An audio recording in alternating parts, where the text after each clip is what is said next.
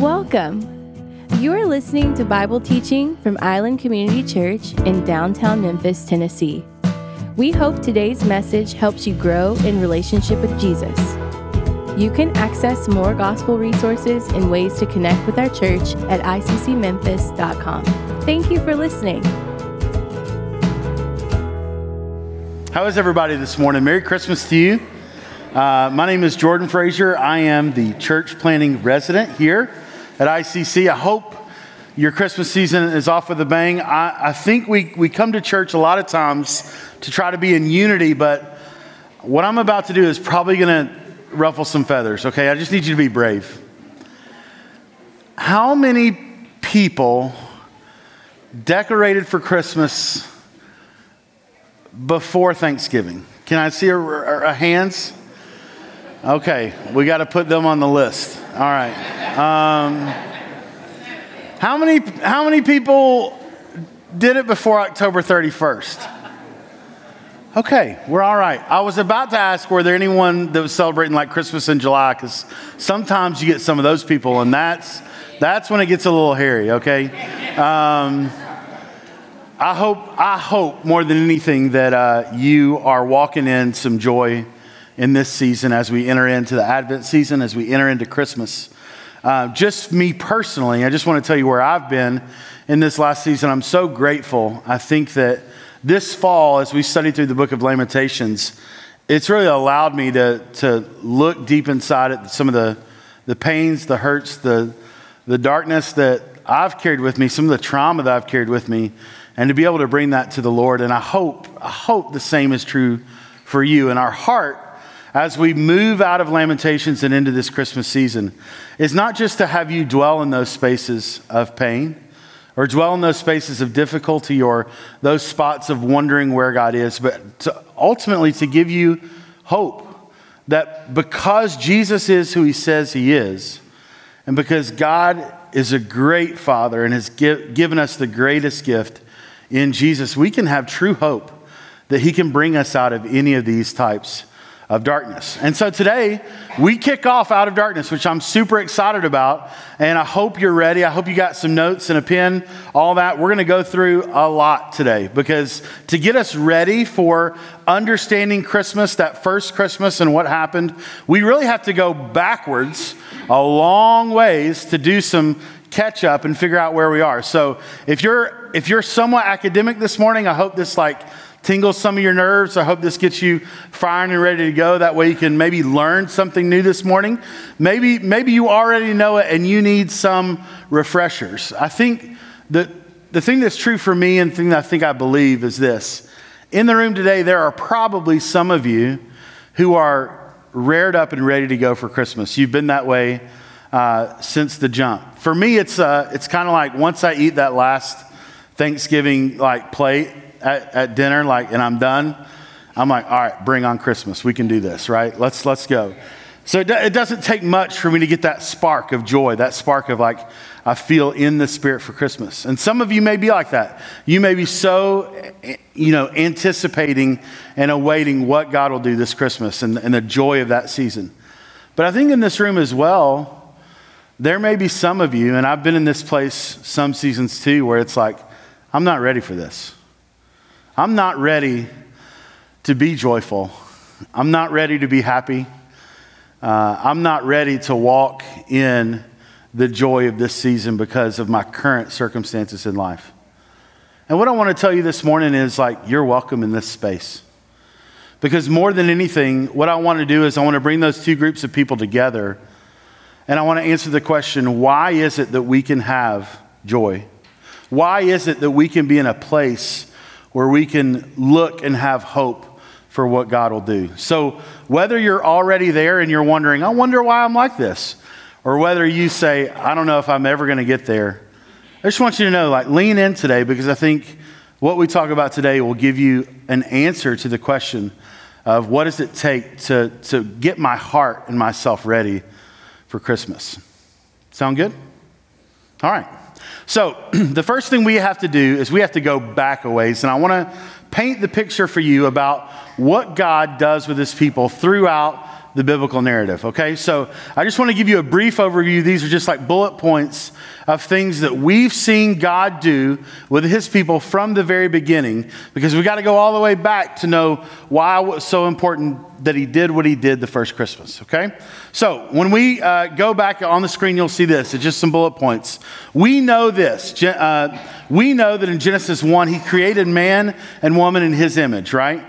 And he created them and separated them actually from all other creation because he put his very image upon them, which is something so unique to mankind that he didn't give it to anyone else. He gave God's image to man and woman and set them apart, okay? He then, later on in Genesis, he spoke directly to Noah. Most of you know this story, right? Noah and his family are faithful, they're righteous, they're walking in righteousness. The world is not. And God speaks to Noah and he tells him to do what? Go build this boat. He's going to save his people. He's out of mercy for them and his family. Later on in Genesis 12, he makes a covenant with Abraham. He tells Abraham what? I will make you the father of many nations, right? And your descendants will be, do you remember? As many as the what? Stars in the sky. We keep going and we see that God continued to rescue his people. He did it when he rescued his people from Egypt in Exodus chapter 14. Remember this? Moses, they're at the Red Sea. It parts. They go through. The Egyptians that are following swallows them up. They die. The people are saved from slavery, and they're brought into freedom. In Joshua, he gives them the promised land. All through the first part of Joshua, you see they walk into the promised land because of God's promise for them. Not by anything that they could do on their own, but because God was leading them. Right? Time after time, you have the conquer of Canaan. You got the fall of the walls of Jericho. All these things God is with his people doing. We see then he raises up judges to keep his people righteous in that time. These judges would then help keep the people accountable to what they were doing. Then he raises up kings to lead his people. You see in 1 Samuel 9, King Saul was appointed the first king, right? And he was chosen by God for that. And then you see he speaks to the prophets to warn and direct his people in Jeremiah 25. God has a long history with his people. God has long, even suffering with his people.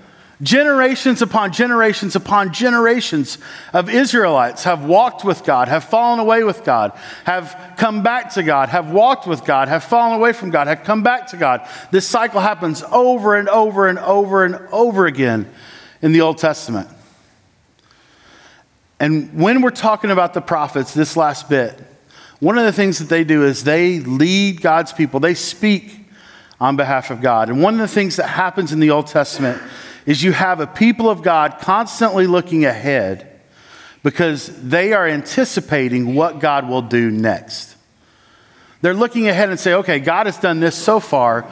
What is he about to do? And God doesn't shy away from that. He actually leans into it. And one of the ways that he leans into it is this. He gives the promises and the prophecies to the people, especially the promise and the prophecy of the Messiah. Especially the promise of the Messiah. You see, the people of Israel for so long were looking ahead and saying, God, when will you get us out of this mess? God, what is your answer for all the things that we've been going through? And many times throughout the Old Testament, you see these prophecies of the coming of the Messiah, a Savior who will liberate his people, who will bring a new kingdom, a new government, a new nation, right? And he will glorify his people. We see that promise throughout Scripture, and I just want to land in a couple of places this morning as we see that, as we get ready to move through into the Christmas story. And the first place I want to go to is Isaiah chapter 9. So if you have your Bibles, would you please open them up to Isaiah chapter 9? We're going to start in verse 2. The people who walked in darkness have seen a great light. Those who dwelt in the land of deep darkness, on them this light has shone. You have multiplied the nation. You have increased its joy. They rejoice before you as with joy at the harvest, as they are glad when they divide the spoil. For the yoke of his burden and the staff for his shoulder, the rod of his oppressor, you have broken as on the day of Midian. For every boot of the tramping warrior in battle tumult, and every garment rolled in blood will be burned as fuel for the fire. For to us a child is born, to us a son is given, and the government shall be upon his shoulder, and his name shall be called Wonderful Counselor, Mighty God, Everlasting Father, Prince of Peace. Of the increase of his government and of peace there will be no end. On the throne of David and over his kingdom, to establish it and to uphold it with justice and with righteousness, from this time forth and forevermore. The zeal of the Lord of hosts will do this. These are powerful words from the prophet Isaiah. He's saying there is a time where God will give us this great and mighty Messiah, this Savior. The very government that we hold will be upon his shoulders. He will be called what? Do you see that? If you go back on the, I think verse 6, he'll be called Wonderful Counselor, Mighty God, Everlasting Father, Prince of Peace. These are the names that he says, this is what how do you identify the Messiah? By these names: Wonderful Counselor, Mighty God, Everlasting Father, Prince of Peace. You see, this prophecy wasn't just some run-of-the-mill prophecy. This is what the Israelites hedged their lives upon, their hope upon. This is what they would wake up talking about. This is what they would go to bed thinking about. This was a prophecy that promised their future of their sons and their daughters and their grandchildren and their people forever. They had a great hope that God would do something that they could not. And the reason is because if you look back through the history of the Israelite people, what you see is time and time again, we're walking with God, we're walking away from God. We get captured, we get enslaved. We're walking with God, we're walking away from God. We get captured, we get enslaved. They don't get to write their own story a lot of times. They're looking at their life and they're saying, God, where are you? This keeps happening. We keep walking through the muck. We keep walking through this difficulty. Why is this continuing to happen? What we know and what we see is this prophecy is not just some haphazard words to give hope.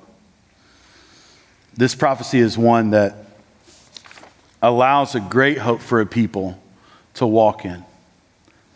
If you go to the next slide, we see here it was no ordinary prophecy. It was a promise that gave hope to an oppressed and belittled people throughout history. This wasn't just some ordinary promise like, hey, I'll take you to the movies this week, or hey, we'll do this next week, or hey, I'll make sure it's taken care of. No, every detail God has said, I have this taken care of. This is what I have for you. This is the future I have. If we switch over to the end of the Old Testament in Malachi 4, we see another type of prophecy. And here's what it says in Malachi chapter 4. For behold, the day is coming, burning like an oven, when all the arrogant and all the evildoers will be stubble. The day that is coming shall set them ablaze, says the Lord of hosts, so that it will leave them neither root nor branch. But for you who fear my name, the Son of Righteousness shall rise with healing in its wings. You shall go out leaping like calves from the stall, and you shall tread down the wicked, for they will be ashes under the soles of your feet. On the day when I act, says the Lord of hosts, remember the law of my servant Moses, the statutes and the rules that I commanded him at Horeb for all of Israel.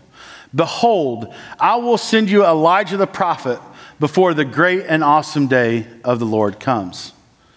And he will turn the hearts of the fathers to their children, and the hearts of the children to their fathers, lest I come and strike the land with a decree of utter destruction.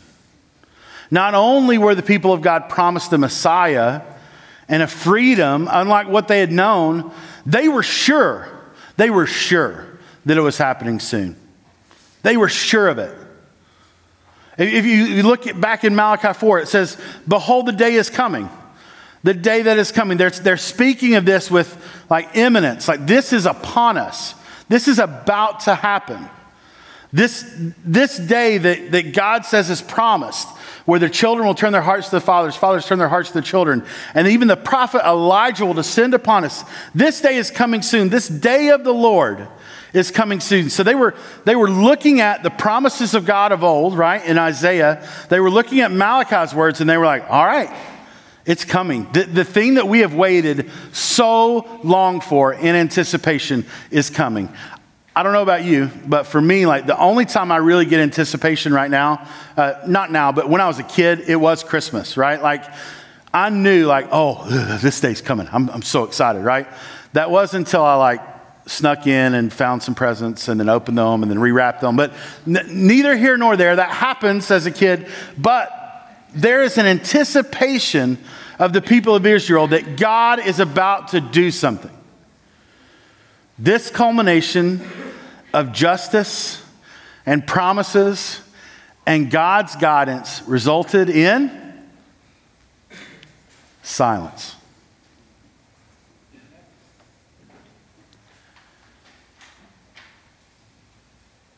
Silence.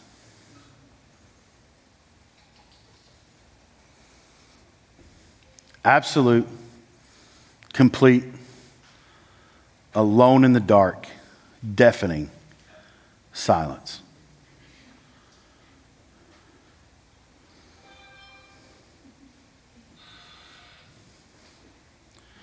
I debated how long to stay in silence in this moment.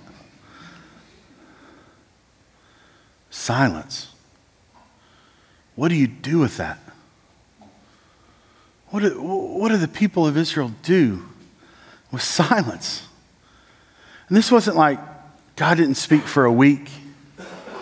This wasn't like I haven't heard God's voice for a year. This was generations upon generations upon generations upon generations, 400 years of silence. God doesn't say anything.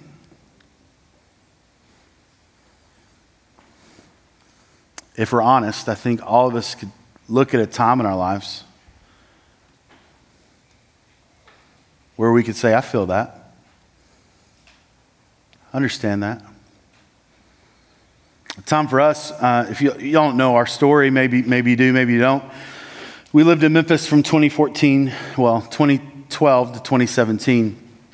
And in 2016, we got two of our kids out of foster care in 2016. And in that time, there was like a year there where we had to do all the court stuff, all the processing stuff to be able to adopt our kids. And after that year, we were like green light, ready to go. Everything was done. Everything was ready. And we went to adopt our kids. And there was a holdup in some of the paperwork that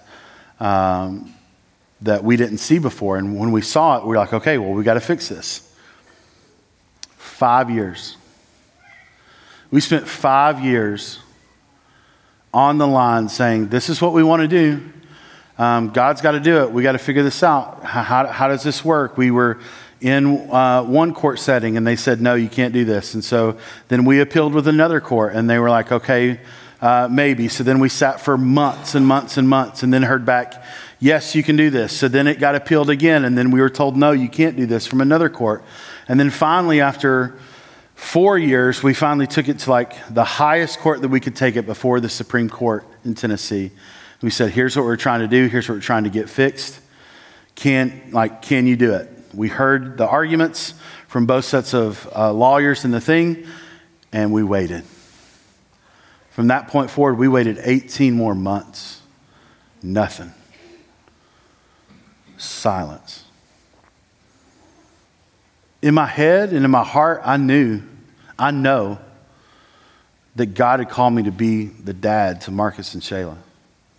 I know that God had called Audrey and I to be mom and dad. But man, I'm telling you what, in that silence,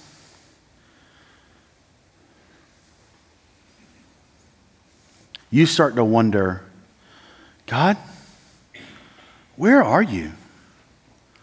What are you doing in this? I thought you were in this and like, I need you. I'm crying out to you. I followed you to this point. Like, you've made it clear. God made it crystal clear that we were supposed to be a family. And here we are just in silence. Like, why? God, why would you give me this? Why would I live in this? Why can't this be fixed? Why can't this be healed? Why can't this come to a level of reconciliation and culmination? God, why am I having to sit here? And why aren't you saying anything? The inevitable question of silence is this: where are you, God?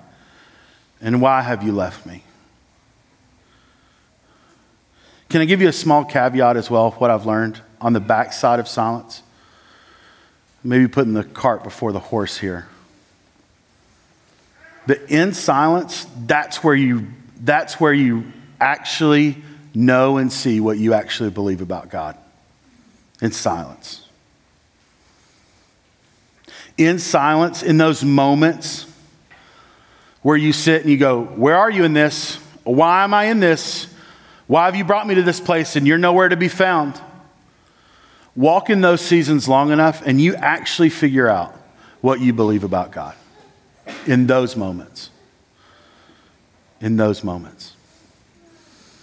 So what was happening during those 400 years? 400 years. No prophets, no kings, no written scripture, none of that. It was non-existent. God was silent. So was nothing happening with the people of Israel? Quite the contrary.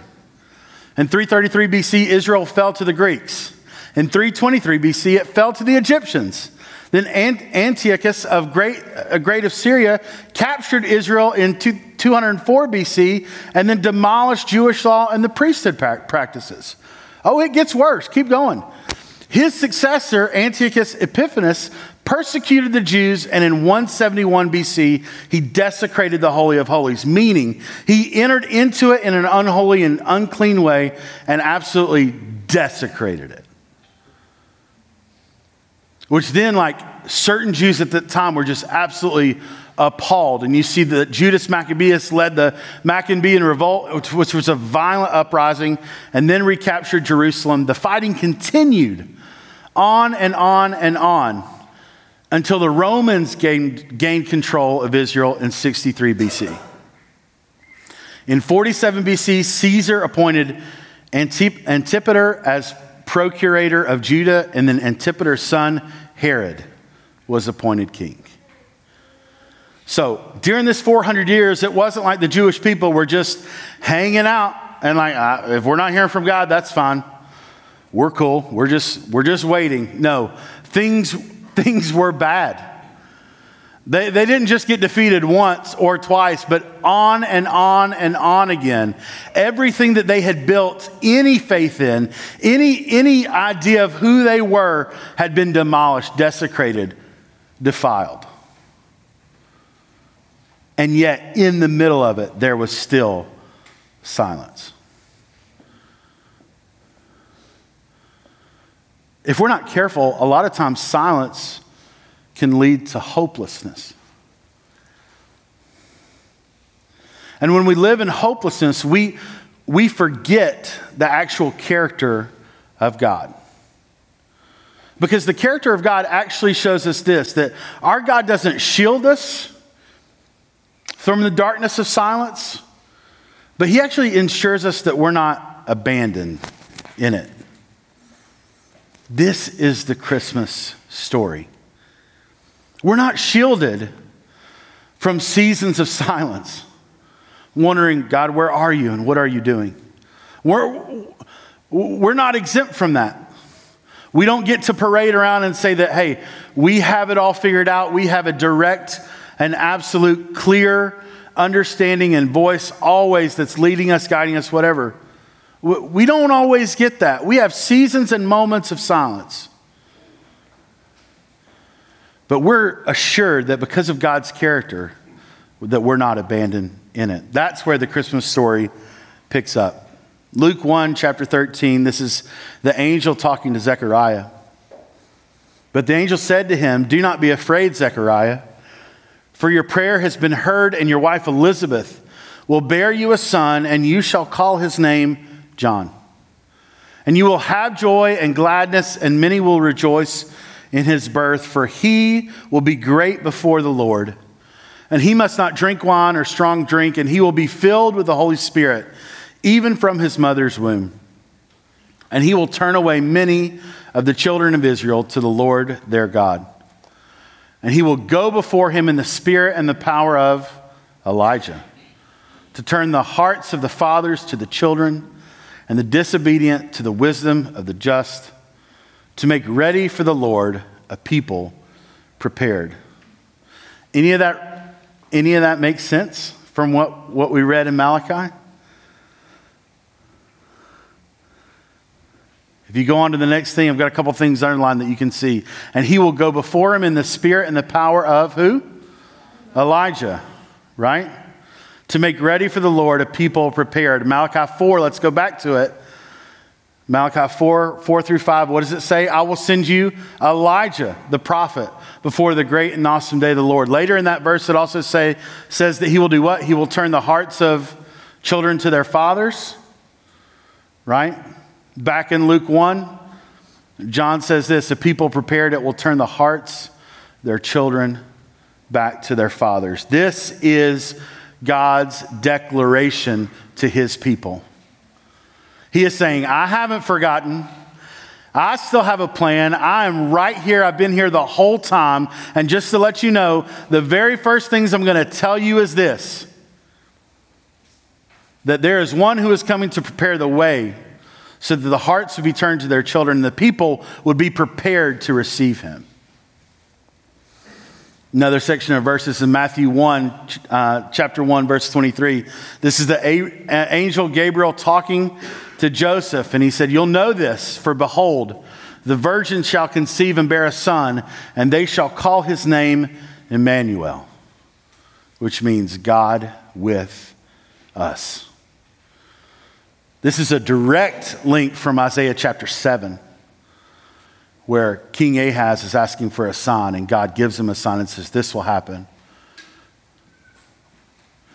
Hear then, O house of David, is it too little for you to weary men that you weary my God also? Therefore the Lord himself will give you a sign. Behold, the virgin shall conceive and bear a son, and shall call his name Emmanuel." Emmanuel, God with us. Isn't it interesting that the very question that we all ask in silence, God, where are you? God, are you in this? Why aren't you here? Is the very name he gives himself to answer those questions. What shall he be called? He shall be called God with us. He shall be called God with us. That means God with us in our addictions, God with us in our divorce, God with us in the death of a friend or a family member, God with us when we are barely scratching by and we don't know how we're going to make this month's rent, God with us when we fail out of school, God with us when we are ashamed of what we've done. Like, God is with us. In the silence, in the loudness, in every instance of life, God is with us. Matthew Henry says this: "By the light of nature, we see God as God above us. By the light of the law, we see him as God against us. But by the light of the gospel, we see him as Emmanuel, God with us." Do you want to know why you can have hope, why you can convince your heart this morning to be in a place of joy where you can walk away in this place lighter than when you came, because you have a God who created all of this, and yet he is with you through everything.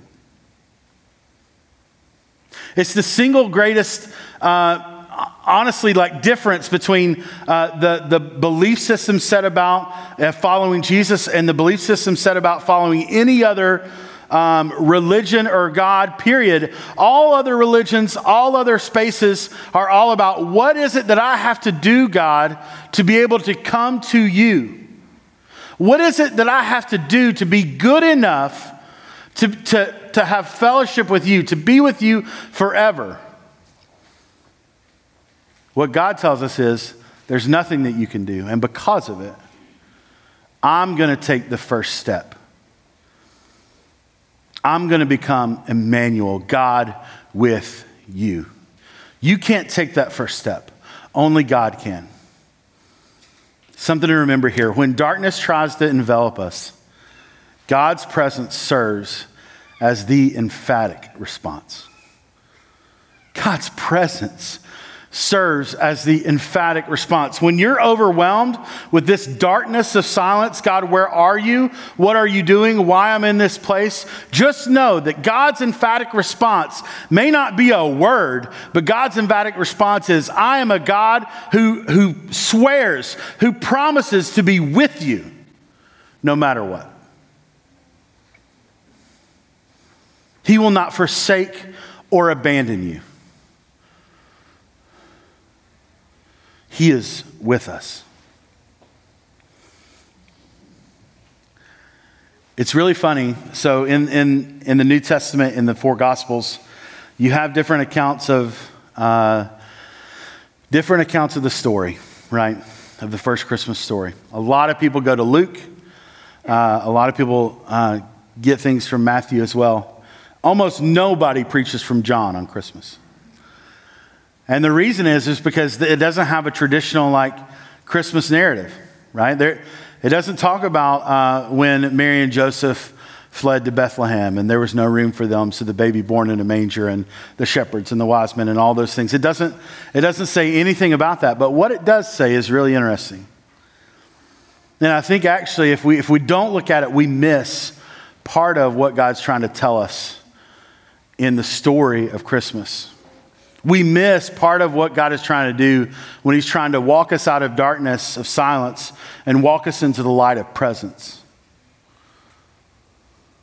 John 1:1 starts like this. In the beginning was the Word, and the Word was with God, and the Word was God.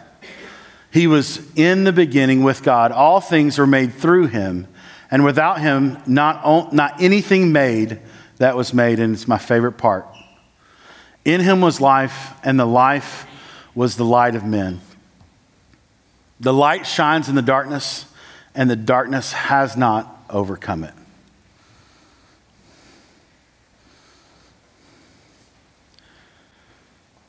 What do we do with the darkness of silence? We allow Emmanuel, God with us, to light up that darkness. You see, so many times I think we're convinced that it is this power struggle between darkness and light. Maybe it's because we've watched Star Wars too many times, right? There's this equal good or bad. No, let's be convinced, church, this morning, be convinced. There is darkness, but the darkness has not overcome the light. The light of the world has overcome the darkness then, now, and forevermore. And if you want to walk in the light of presence of who God is, you can walk out of this door claiming that you know that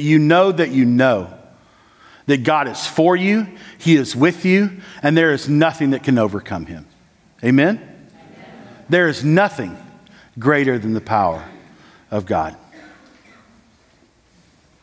Why can we celebrate this season with hope and purpose and faith and peace? We can celebrate because the light of God's presence cannot be overcome by the darkness of the world. It cannot be overcome by the darkness of the world. As we close and I invite the band up, I want you to ask the question this morning. Where are you and where's your heart? Have you been convinced because of the silence that God is nowhere near you? That God doesn't see you? That God is not with you? If that's you today, I just want to tell you from Scripture, from what we've seen, God is here. God is in this place. He is the creator of all things. And yet he desires and wants and has done everything needed for you to be in a relationship with him. If you're convinced by the power of the darkness, if you're convinced that things are not going to get better, friend, I promise you, the Christmas story is for you, because it's one where God does everything necessary to come down to his people and arrive and say, God with you. Maybe today you're super excited about Christmas. You're super excited. You know that you have this unspeakable hope and joy, and you just don't know how to put your finger on it. Just every year something happens in your heart or in your soul, and you go, man, I don't know what this is, but man, I feel so good around this season. Here's what I would encourage you to do. Name it. Name it. That feeling you have, that Christmas spirit that we all catch this time of the year, I believe no doubt that comes straight from the Lord and the hope that he gives. Name that. Don't walk away this Christmas without naming that and seeing that as God's great faithfulness to us, God's great gift of his Son to us. You are not alone, brothers and sisters. You are not alone. It may be dark, the silence may be deafening, but God is here. God is with you. God will be with you forever. Let's pray.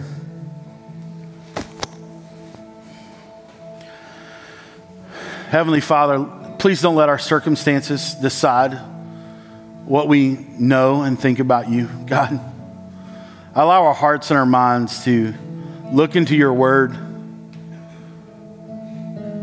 Allow our hearts to be shaped by the words of who you are, by the history that you've walked in with your people, by the character that we've seen through Scripture, God. Let us not fall away or doubt because of our current circumstance or our current silence that we're experiencing, God. But Father, I pray that you would allow us to walk with true understanding in the light of your presence, that wherever we go, you are there with us. God, that we can sum up the Christmas story in 3 words: God with us. I pray as we walk out of this place today, as we walk into a time of response, God, that you would lay on our hearts just the understanding that you are faithful. Time, nor space, nor events, nor anything can prove your unfaithfulness, God. You are faithful. What you say, you will do. And what you've done, Lord, is all that we need. And so, God, I bring you my heart. I bring the heart of this church today, God. I pray that we, in response, God, that we would lift you up so high. We would realize that the reason of this feeling of joy, of hope, of gratitude, God, comes directly from who you are. Not by anything that we can do. All by what you've done. And it's in your name that we pray. Amen. I invite you to respond. We'll have prayer counselors here at the front. This is your chance to say, God, I know you're with me. No matter what, no matter the silence, no matter the darkness, God, you are with me, and I claim that this morning. Let's sing together.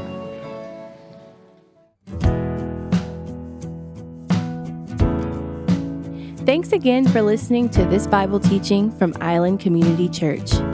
We want to encourage you to join us for worship in person soon. No podcast can replace God's good design of gathering with other believers in a local church. For more gospel resources and ways to connect with our church, visit us at iccmemphis.com. We offer a prayer of blessing for you from Romans 15:13. May the God of hope fill you with all joy and peace in believing, so that by the power of the Holy Spirit, you may abound in hope.